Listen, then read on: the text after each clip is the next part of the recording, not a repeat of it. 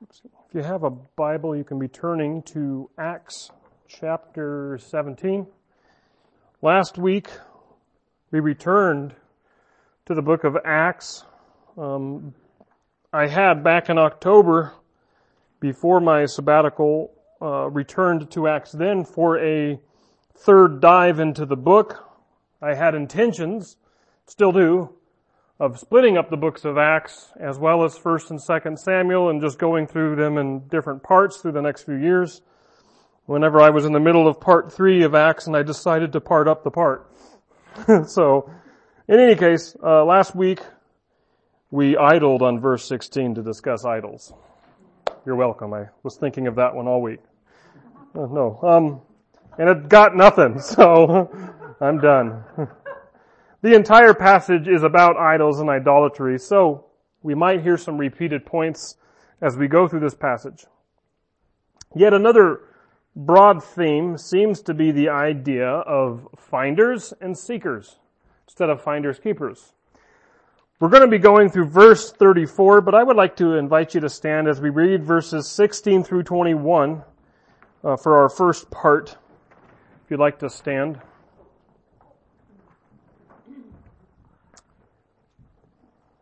We read, "While Paul was waiting for them in Athens, he was deeply disturbed in his spirit to see that the city was full of idols. So he reasoned in the synagogue with the Jews and God-fearing Gentiles and in the marketplace with those he met each day. Some Epicurean and Stoic philosophers also began to debate with him. Some of them asked, 'What is this babbler trying to say?' Others said, 'He seems to be advocating foreign gods.' They said this because Paul was proclaiming the good news of Jesus and the resurrection. So they took Paul and brought him to the Areopagus, where they asked him, 'May we know what this new teaching is that you are presenting? For you are bringing some strange notions to our ears, and we want to know what they mean.' Now all the Athenians and foreigners who lived there spent their time doing nothing more than hearing and articulating new ideas." Why don't we go ahead and pray? Father, as we look at this passage, again we ask that your Spirit who inspired the writing of these words would inspire us with whatever you wish to tell us. We ask for humility, yieldedness on our part. We ask that we would receive your word, that we would do what you say, not because you're an angry sovereign taskmaster, but because you love us. And you know what's best for us, you made us, and you know what will cause us to thrive in our lives. So help us, Father. Help us to do your will. We ask all of this in the name of Jesus Christ. Amen. You may be seated.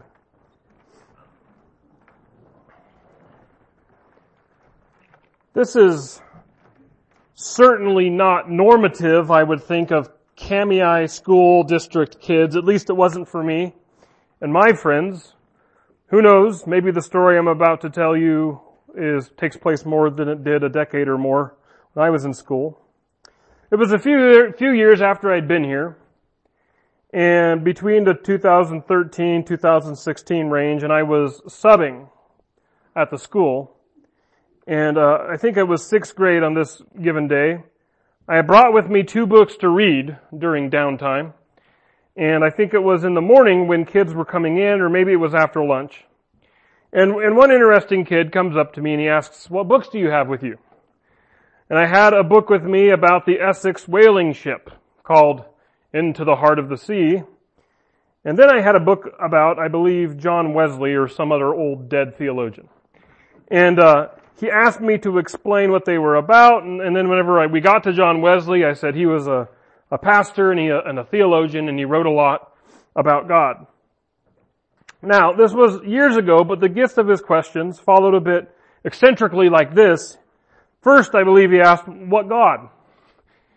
And I said, well, he was a Christian, I told him, so what most churches around here in Kamiah preach, God. I didn't want to use Yahweh. I thought that would be pretty foreign sounding to him.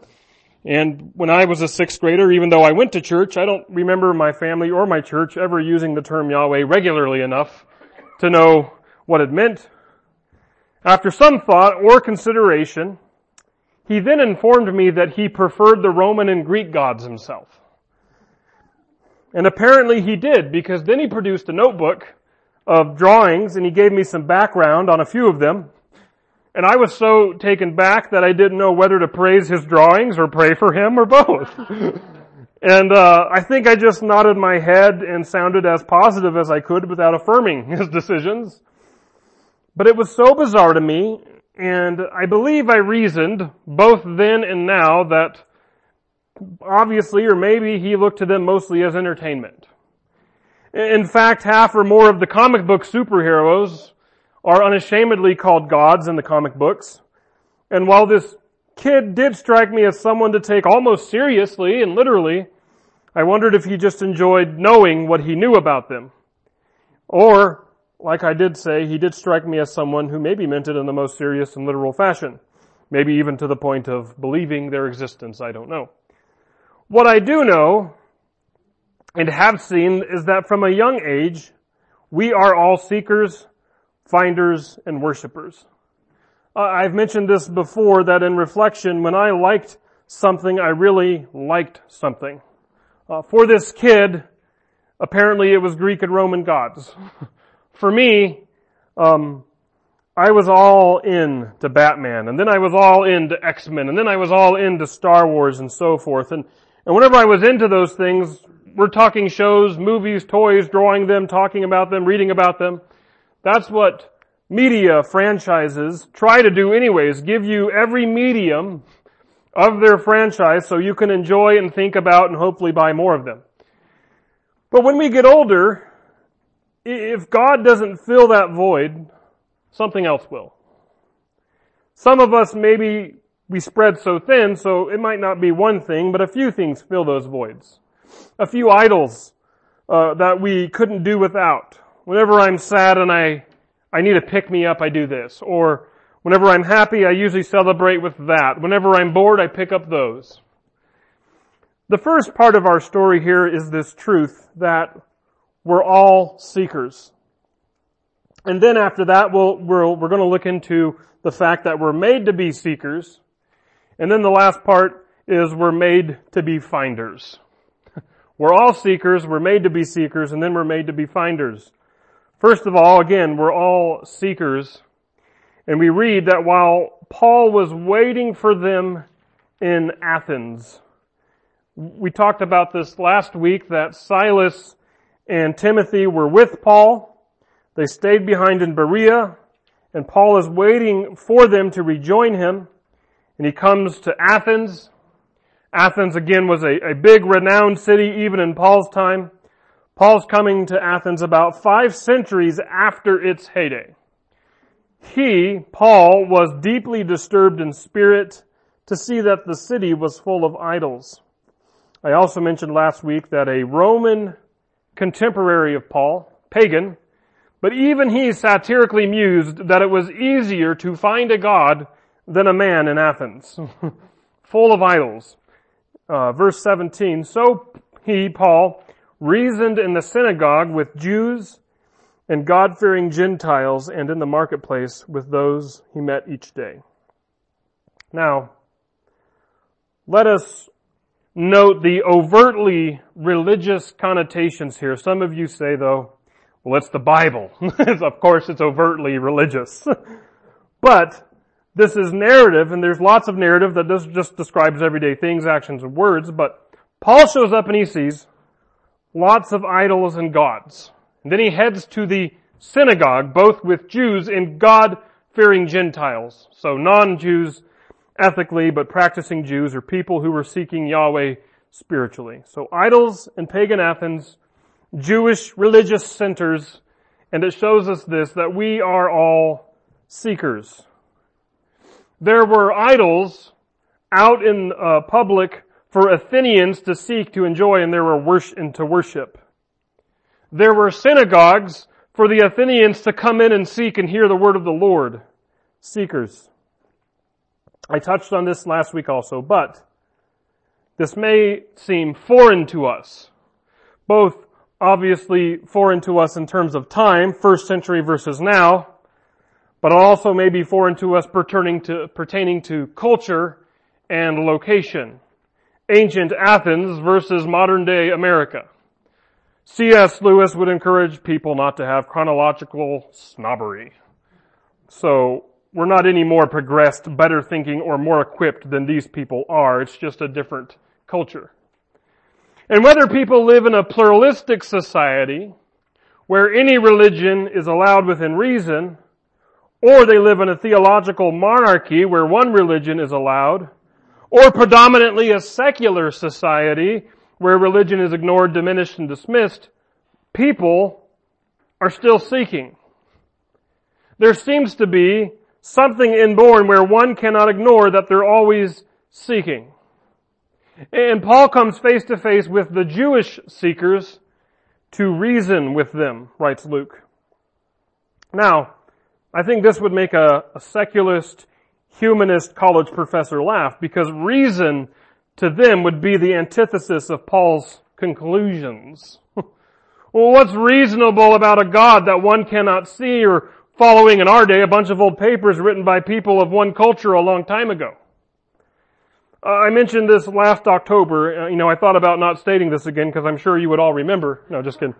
But back up in Berea, where Luke tells us that they were, quote, more noble-minded than the Thessalonians, for they received the message with great eagerness and examined the scriptures every day to see if these teachings were true. Noble-minded had meant in this context that they were fair, they were open to reason, they were open-minded. These are the qualities of minds that receive and believe the Word of God. Our culture seems to see it differently now. You need to be open-minded, reasonable, and fair to discredit and discount thousands of years of people who knew there was a God, period. Let alone the gathered witness of over thousands of years, 40 authors, vast cultures of the authors who were inspired to pen the Bible. To throw all of that out is open-minded, says our culture. There are people educated beyond their intelligence who just reason away things that don't need reasoned away. Not if they're true. In Paul's day, we read about these people. Some Epicurean and Stoic philosophers also began to debate with him. Some of them asked, what is this babbler trying to say? Others said, he seems to be advocating foreign gods. They said this because Paul was proclaiming the good news of Jesus and the resurrection. Epicureans and Stoics, I know all of you know who those are. No. But ironically, they're kind of the opposing worldviews of monotheistic Christianity. They represent, and I say represent, they were real philosophies, but they're opposing worldviews of Christianity. Epicureans were, listen closely, I think you'll find out what I mean by these words, were materialistic hedonists. Pleasure is the greatest good in life. Now, perhaps not self-indulgent or overtly destructive pleasure, not necessarily self-gratification, but just living modestly, gaining knowledge about the world, the simple pleasures. You only live once, do it nobly. They were also deists. They did believe in a God. They just felt like God started stuff and walked away. Stoics were basically just New Agers. Now, this is going to wreck some of your minds, but there was a New Age before the New Age took off. And it's true, Stoics were pantheistic, so you have polytheistic, a belief in many gods. But then pantheistic says God is in all, He's in everything, He's everywhere. It's kind of like the Force from Star Wars. Everyone is divine and united, so one must be one with the culture and community, New Age. So they ask Paul, what is this babbler trying to say? Babbler is literally one who picks up seeds. And it's this condescending picture of one who spouts off ideas the same way a bird picks at random seeds. Now, I know all of you are older, but I had to laugh because I said, this is Twitter in the Bible. Twitter is a social media website that only allows people to write 280 characters per post, and you just shoot out random posts. And the babbler idea is one who picks up seeds, that ideas of some lame brain who just parrots what he hears, just to sound smart. He hears a good idea, he repeats it. So this is what some condescendingly say to Paul. And they misunderstand him. And they also call him names. Some things never change. Anyways, others said he seems to be advocating foreign gods. They said this because Paul was proclaiming the good news of Jesus and the resurrection. It seems, or some take Luke to say, that people are misunderstanding Paul as preaching foreign gods, plural, and then it could be said that they saw, or Luke was saying that Jesus and the resurrection were the two gods he was advocating. They thought maybe the resurrection, the Greek word is actually anastasis, or, we think of somebody named Anastasia. But some people thought that Jesus and then resurrection were two deities, what is called a dyad, or a group of deities that come in a pair. And as pluralistic and as idolatrous as the Athenians were, they were a little bit nationalistic also. Like, they don't take lightly to foreign gods being spouted off. We have enough of them. We have our own gods and goddesses. Don't come in saying we need to worship more. But that's not the only viewpoint, though. Verse 19 says, "So they took Paul and brought him to the Areopagus, where they asked him, 'May we know what this new teaching is that you are presenting? For you are bringing up some strange notions to our ears, and we want to know what they mean.'" So among the great stories to come out of Athens, there was a man named Socrates. He invented socks. No, just kidding. I don't know if I can trust that guy. No. And in 399 BC, likewise, he was dragged before the Athenian rulers, and he was accused of corrupting the youth of Athens by presenting strange gods.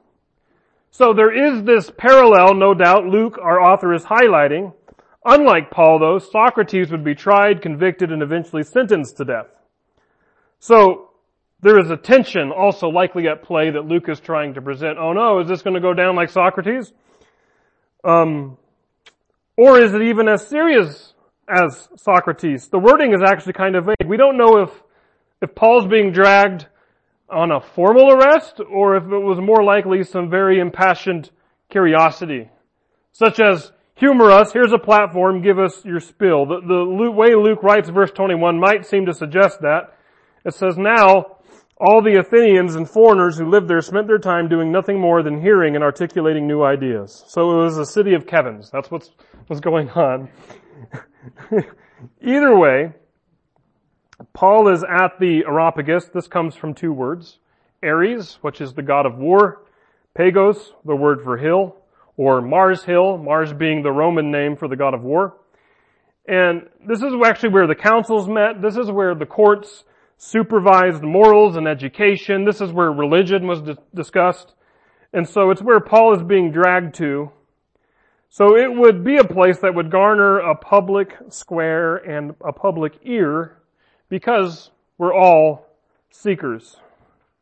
I remember a night a few years ago, a dad who had come to the church late at night, around 9 or 10 p.m. In fact, Christy and I were getting ready for bed, and I had already been in the bed, and she was still getting ready. She came and said, "Hey, somebody drove out and parked in front of the church." So I got out of bed, and I headed over there. Sure enough, I was asked if I could have a chat.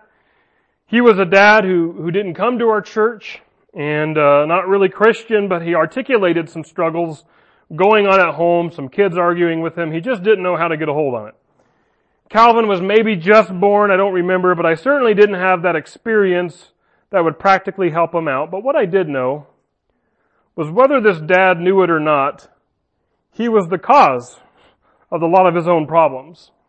Half the people who knew it could testify to that. And so I said to him rather abstractly, I suppose, I said, "It sounds like your situation needs redemption. Your family needs redemption, and there is a Redeemer." And he kind of shrugged that off. He said he had his own religion, his own understanding of religion. And then he said, "You know how it is. I talk with these issues with a few folks, and I thought I would talk with you, the local pastor. I'm just hoping that somebody would say something somewhere That will kind of be something you hadn't thought about before, and maybe it's the one thing that helps. I didn't repeat what I said, but I sounded like to me I may have mentioned something that would help. And it illustrates this though, we're all seekers. We all think that there's something else we don't know about that will fix our problems. There's this just one thing hidden, unheard of, unreached for, not obtained as of yet that will solve the issues, fulfill the issues, fix it. And in fact, it seems that might be the truth. Paul opens his message to the gathered Athenians saying that we are made to be seekers. It says, "Then Paul stood up in the meeting of the Areopagus and said, 'Men of Athens, I see that in every way you are very religious. For as I walked around and examined your objects of worship, I even found an altar with this inscription, to an unknown God. Therefore, what you worship as something unknown, I now proclaim to you. The God who made the world and everything in it is the Lord of heaven and earth, and does not live in temples made by human hands. Nor is he served by human hands as if he needed anything, because he himself gives everyone life and breath and everything else.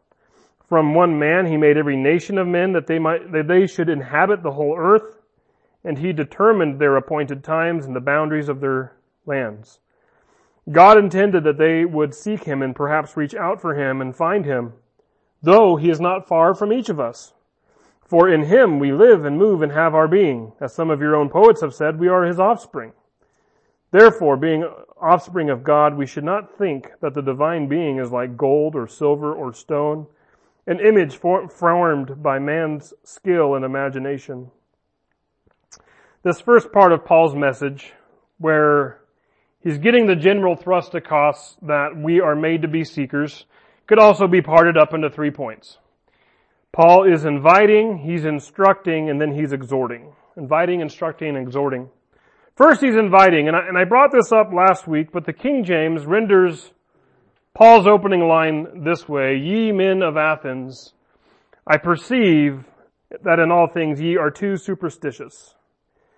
And I stated then and I state now that the rendering gets the color across that Paul seems to be opening with a slap.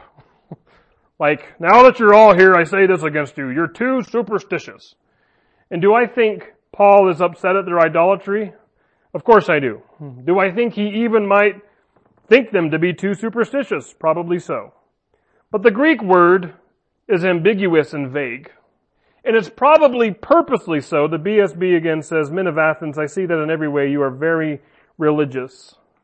And very religious could mean very devout, or, indeed, too superstitious. And in our day, the word religious seems to be distanced by most evangelicals. We like to pride ourselves on correcting people. No, I'm in a relationship with God. I'm not religious. And I've used the term religious negatively too. But the term religion is used positively in the Bible. James says, "Pure and undefiled religion before our God and Father is this, to care for orphans and widows in their distress and to keep oneself from being polluted by the world." The vagueness or the ambiguity of the word, I believe, is probably intentional on behalf of Paul. He's hoping to get an in with the people. And it's true, he finds them very religious. That's more than can be said for a lot of people today who write none under the religion category on surveys. They don't know or they don't care or might even be adamantly against the prospect of there being a God. So the openness on behalf of the Athens is one up from those. And I believe Paul is not opening with a backslap. He's opening with an extended hand of invitation because again, he says, "For as I walked around and examined your objects of worship, I even found an altar with this inscription, to an unknown God. Therefore, what you worship as something unknown, I now proclaim to you." He's finding common ground. An invitation, this sort of altar to an unknown God, just to cover all the grounds, make sure we didn't miss anybody, make sure we didn't offend any God out there who wants to zap us. It's actually attested to in many ancient cities. In my study, besides Athens, Olympia and the city of Pergamum were also mentioned that there were these altars in those places. So it could have been a common practice. Paul is smart, though, with his audience. He's found a common ground, or he's found a common altar, in this case, to launch into his instruction. I should say this, too. This doesn't mean Paul has affirmed their practices. Of course, he's not saying, I'm so glad you have so many idols and altars. Let me designate this unknown one for you so you can just add one more god. No, he's not going there. He's actually going to dismantle the reason for all the other altars in his instruction. Again, he starts with verse 24 here. It says, the God who made the world and everything in it is the Lord of heaven and earth and does not live in temples made by human hands. So after the invitation, then there's the slap. Like, Paul basically just said, all your temples, shrines, and idols, completely unnecessary. Why? Because the God that Paul is introducing them to is the sovereign God of the universe. You hear those designations of authority? He's the one who made the world and everything in it. He's the Lord of heaven and earth. So says Paul, in a city where all the gods are fabricated gods, supposedly in charge of different domains, whether they be Ares or Mars, the god of war, or Athena, the goddess of wisdom and handicraft and warfare, and is also likely the namesake of Athens, or Zeus, the cranky tribal leader god of all the other gods and goddesses. Paul is saying rather, I know only one God who is God over all and above all, and He didn't come out of our imagination. And in fact, these words are at odds with both the Epicureans, again, basically deists. God made the world and walked away, leaving us to fend for ourselves. No, says Paul, He's made the world and He's the Lord of the world. He's involved. Or the Stoics, who basically believed with God being in and through all, we all share divinity and authority. Paul is saying, no. God's bigger, He's better, He's transcendent, He's Lord over all, including us. God isn't like all these temples and idols. He wasn't made by human hands. Verse 25, nor is He served by human hands as if He needed anything, because He Himself gives everyone life and breath and everything else. From one man He made every nation of men that they should inhabit the whole earth, and He determined their appointed times and the boundaries of their lands. We are made to be seekers. You hear the purpose in those verses? God made us, gives us life that we should inhabit the earth at specific times. Why? Verse 27, God intended that they would seek Him and perhaps reach out for Him and find Him, though He is not far from each of us. For in Him we live and move and have our being. As some of your own poets have said, we are His offspring. We're made to be seekers. God made us to be with Him. He doesn't need us.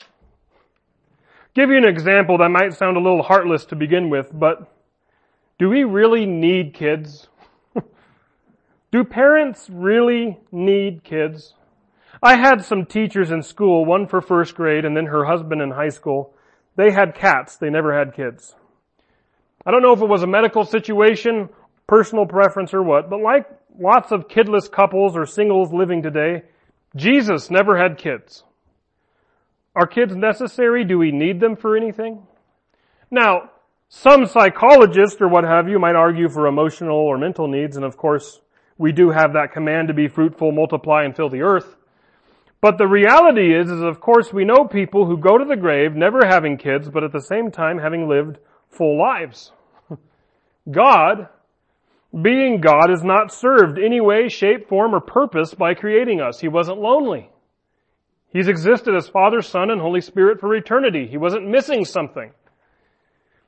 But He made us because He loves us and He wants to be like us. He wants us to like Him. There we go. Now I know you're listening. All right, score one. No, His intention is making us so that we might seek Him. Verse 29 says, therefore, being offspring of God, we should not think that the divine being is like gold or silver or stone, an image formed by man's skill and imagination.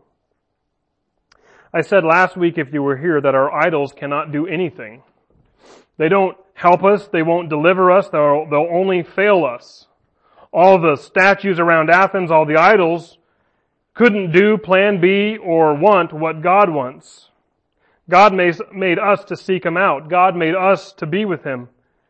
You know, it's flat out ludicrous for a man to approach a statue and say, I want to be with you, you fulfill me.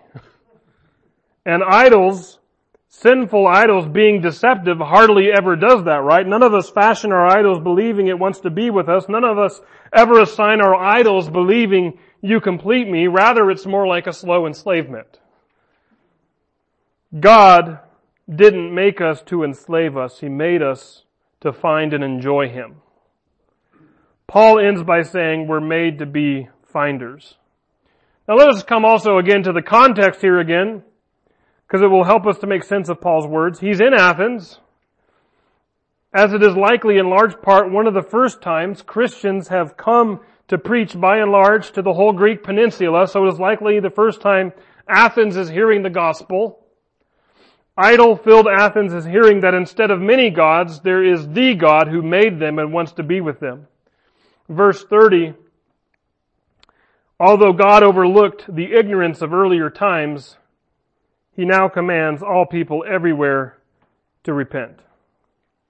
Pre-Jesus, there were a lot of cultures who maybe never knew that this God exists. Maybe. Paul says in Romans 1, though, that even creation testifies to the existence of God. And isn't it interesting, no matter how many cultures devoid, distant, and absent of the Judeo-Christian belief in God, there was always a God that seemed to mirror, in some way, shape, or form, the God we know. Even in cultures that were polytheistic, there's always a Zeus, there's always a Jupiter, there's always a chief God. But what this further says about God in cultures is what it says about God and me. God's not a utilizer of ignorance, folks. He has no use for ignorance. And what this means is that if there is a sin that is wrestling me or that I'm giving way for, that I'm making space for, if there's a closet in my house where an idol sits enshrined, you and I might be good at ignoring it when it comes to our conversations and our prayer and our times with God. But God's not good at that not because that He lacks the ability, but He lacks the patience for it. Being the one in authority, He lacks the unholiness for it. Today, He's commanding you to repent. I don't say that feeling super Holy Spirit inspired, I got a word from the Lord. I'm saying that knowing His command for repentance for whatever sin that you might be ignoring was a commanded issue the first day it happened. So today, He's commanding you to repent. The time for ignorance is over. The time for ignorance never was as far as we were concerned. Never was. We were born long after Christ appeared for the world. And His command for repentance is not guilt-leading. It's not punishment. It is punishment avoiding. I don't get it when we say, don't meddle with me, God. Why do we say that to our doctors? Stop poking and prodding around, doc. Just leave me alone. I'm trying to heal you. God commands all people to repent now, verse 31, for He has set a day when He will judge the world with justice by the man He has appointed. He has given proof of this to everyone by rising Him from the dead. Jesus' resurrection means a few things for us. The glorious news is that we serve a risen Lord and Savior who has proven Himself above every other idol and object around Athens, that He means business. He is God. He's the real deal. None of the idols in anybody's lives can say, I've come in the flesh and blood and I've conquered the grave. Jesus' resurrection also means He's given us example of what to expect. So that at the beginning of Luke's book of Acts, when Jesus ascends, He says, I'll be back. Not like the Terminator, but He's coming back to judge. Hence, as for now, He commands everyone, everywhere to repent. Why? Because we'll be judged. Might as well repent now. You know, we've heard the doctor illustration. How about the test illustration? Whenever the teacher says, go home, do your homework, know the answers to the questions, know the information, know what we're studying. Well, that sounds like homework. That sounds laborious. That sounds hard, stressful, time-consuming. Why? Because a test is coming, and I want you to grade well. So learn it now. When you're when you're tested, you'll prove that you've known the work. Repent. God's not ignorant. That's not a virtue of His because it's not even a characteristic He intends to exercise. He's more interested in redemption, in forgiving and sanctifying instead of tolerating and ignoring. Verse 32, when they heard about the resurrection of the dead, some began to mock Him, but others said, we want to hear you again on this topic. This is a common departing moment here. Because even secularists in our day and age will listen to Jesus up to a point. They'll listen to the Bible, the Christian message up to a point. But whenever you start talking about dead men rising, for whatever reason, people would rather live in a negative, depressed world where darkness wins, where death consumes and lays to rest, as opposed to even have their minds opened enough to consider, what if darkness loses and life wins? What if death can be conquered? At that, Paul left the Areopagus. See, the resurrection seemed to bring Paul's message to a close. Maybe even an abrupt, interrupted close. But some joined him and believed, including Dionysius the Areopagite, a woman named Damaris, and others who were with them. You know, Luke names these people as if his readers knew who he was talking about. That's probably the case. The point I want to emphasize is this. Just how Paul's message seemed to abruptly come to a close because we have to deal with a dead person, right? Well, I don't know if I can handle that or believe that. Don't let our message come to a close as if we've hurdled over the confrontational moment. Interesting that some in Mars Hills that day let the calls of repentance go in their ears briefly, only to go back out when they heard, wait, you want me to repent? Okay, but a dead man rising again? That's just too much. I'm leaving. Convenient. When it is the dead man rising that should empower our repentance. Because Jesus rose, you can. Because Jesus died, you don't have to. Because Jesus rose, you can rise from sin and you don't have to ignore your sin. Because Jesus did, you don't need to be ignorant. You need to seek forgiveness. In Jesus' forgiveness, in His death and resurrection, you have everything you need to put that sin to death, to rise again and to walk in His power. So don't jump over the I need to repent part and use the resurrection as an excuse to be thrown off the track to repentance. Use the resurrection as the reason you can repent. It's the only reason we can repent, and it's the best reason that you can repent. If you're saved today, but you find yourself still seeking, if you say, I'm saved, but I feel like I'm still missing something, is it confessed, unrepentant sin? Is your seeking and finding the place where you and Jesus need to meet? Is that where Jesus says, I'm not ignoring this. I'm wanting this to be repented of.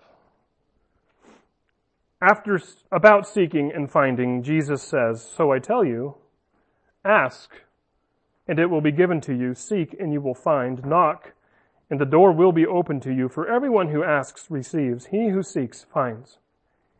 And to him who knocks, the door will be opened. Amen? Let's pray. Father, Paul starts by saying, I see that you are religious, very religious. That could have been given to a bunch of ancient pagan polytheists. But it also could be given to us who find ourselves in church and in the Bible day in and day out.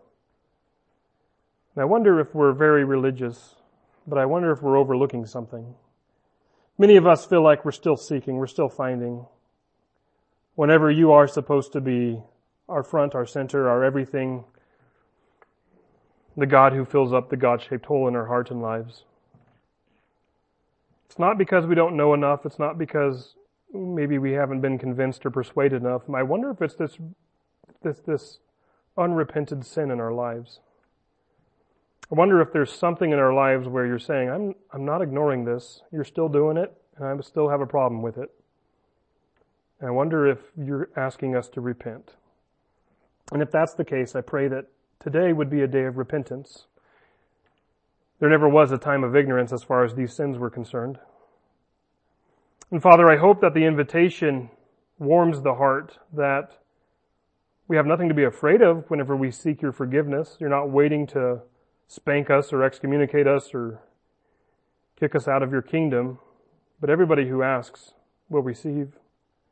Father, the resurrection is the promise of that you have died for our sins, past, present, future. You have rose again, that you've given us your Holy Spirit, that we don't have to be enslaved by these idols and sins, but instead we can seek your forgiveness, find it, and move on, and be freed from it. Holy Spirit, we ask for not just the conviction, but also the change to come in our lives, that we would rise again, that we would walk by the Spirit and not by the flesh. Father, we love you, we thank you.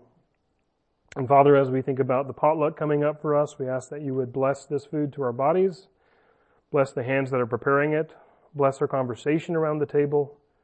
Thank you for this time together, and we ask and pray all this in Jesus' name. Amen.